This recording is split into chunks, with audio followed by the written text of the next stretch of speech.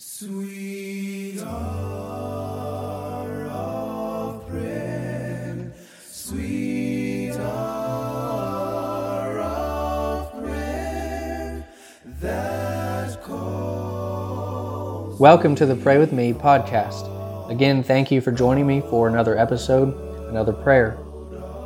We conclude our series of praying to have the servant leadership characteristics, all 10 of them as described in many books and research that I found.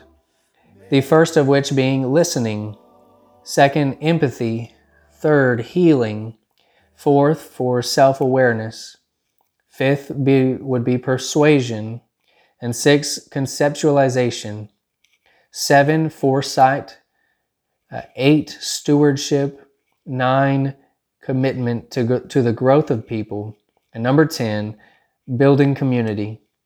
Building community is defined in this way that we could provide opportunities for people to interact with one another across different groups, and that we would build community and encourage people to take responsibility for their work and remind them how what they do contributes to the success and overall objectives of the organization. But specifically, we pray for building community within the church.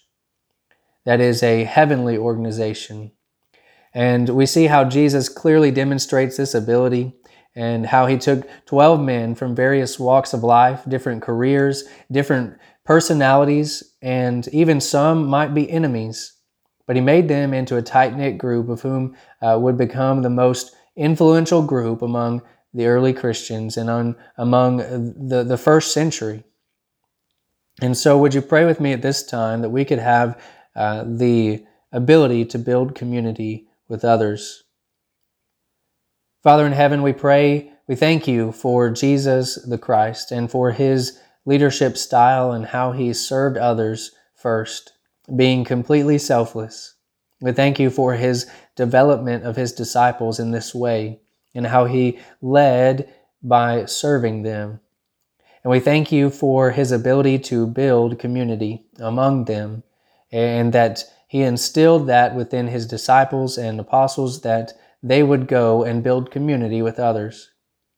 Father, it is our desire that we would be a better servant leader like Jesus, and that we would be committed to the growth of everyone that we meet, that we would build community between all the different various groups that might be within the church, whether old or young, men or women, from people from different backgrounds, and even people with different political views, that we can all be one in Christ and be united and focused on the cause of Christ and for the gospel.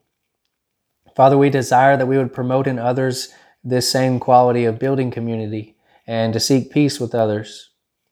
And Father, we pray that we would be found faithful stewards in the end of the people that we are around and of our families, and that we would lead them in the way that Jesus led his disciples. Father, we pray that we would be better servant leaders in your kingdom and in our communities, and that we would seek to glorify you and bring all people to Christ. Father, we pray all these things in Jesus' name and by his authority. Amen. Again, thank you for joining me in prayer this morning, and remember to pray like it all depends on God, but to work like it all depends on you. Until next time.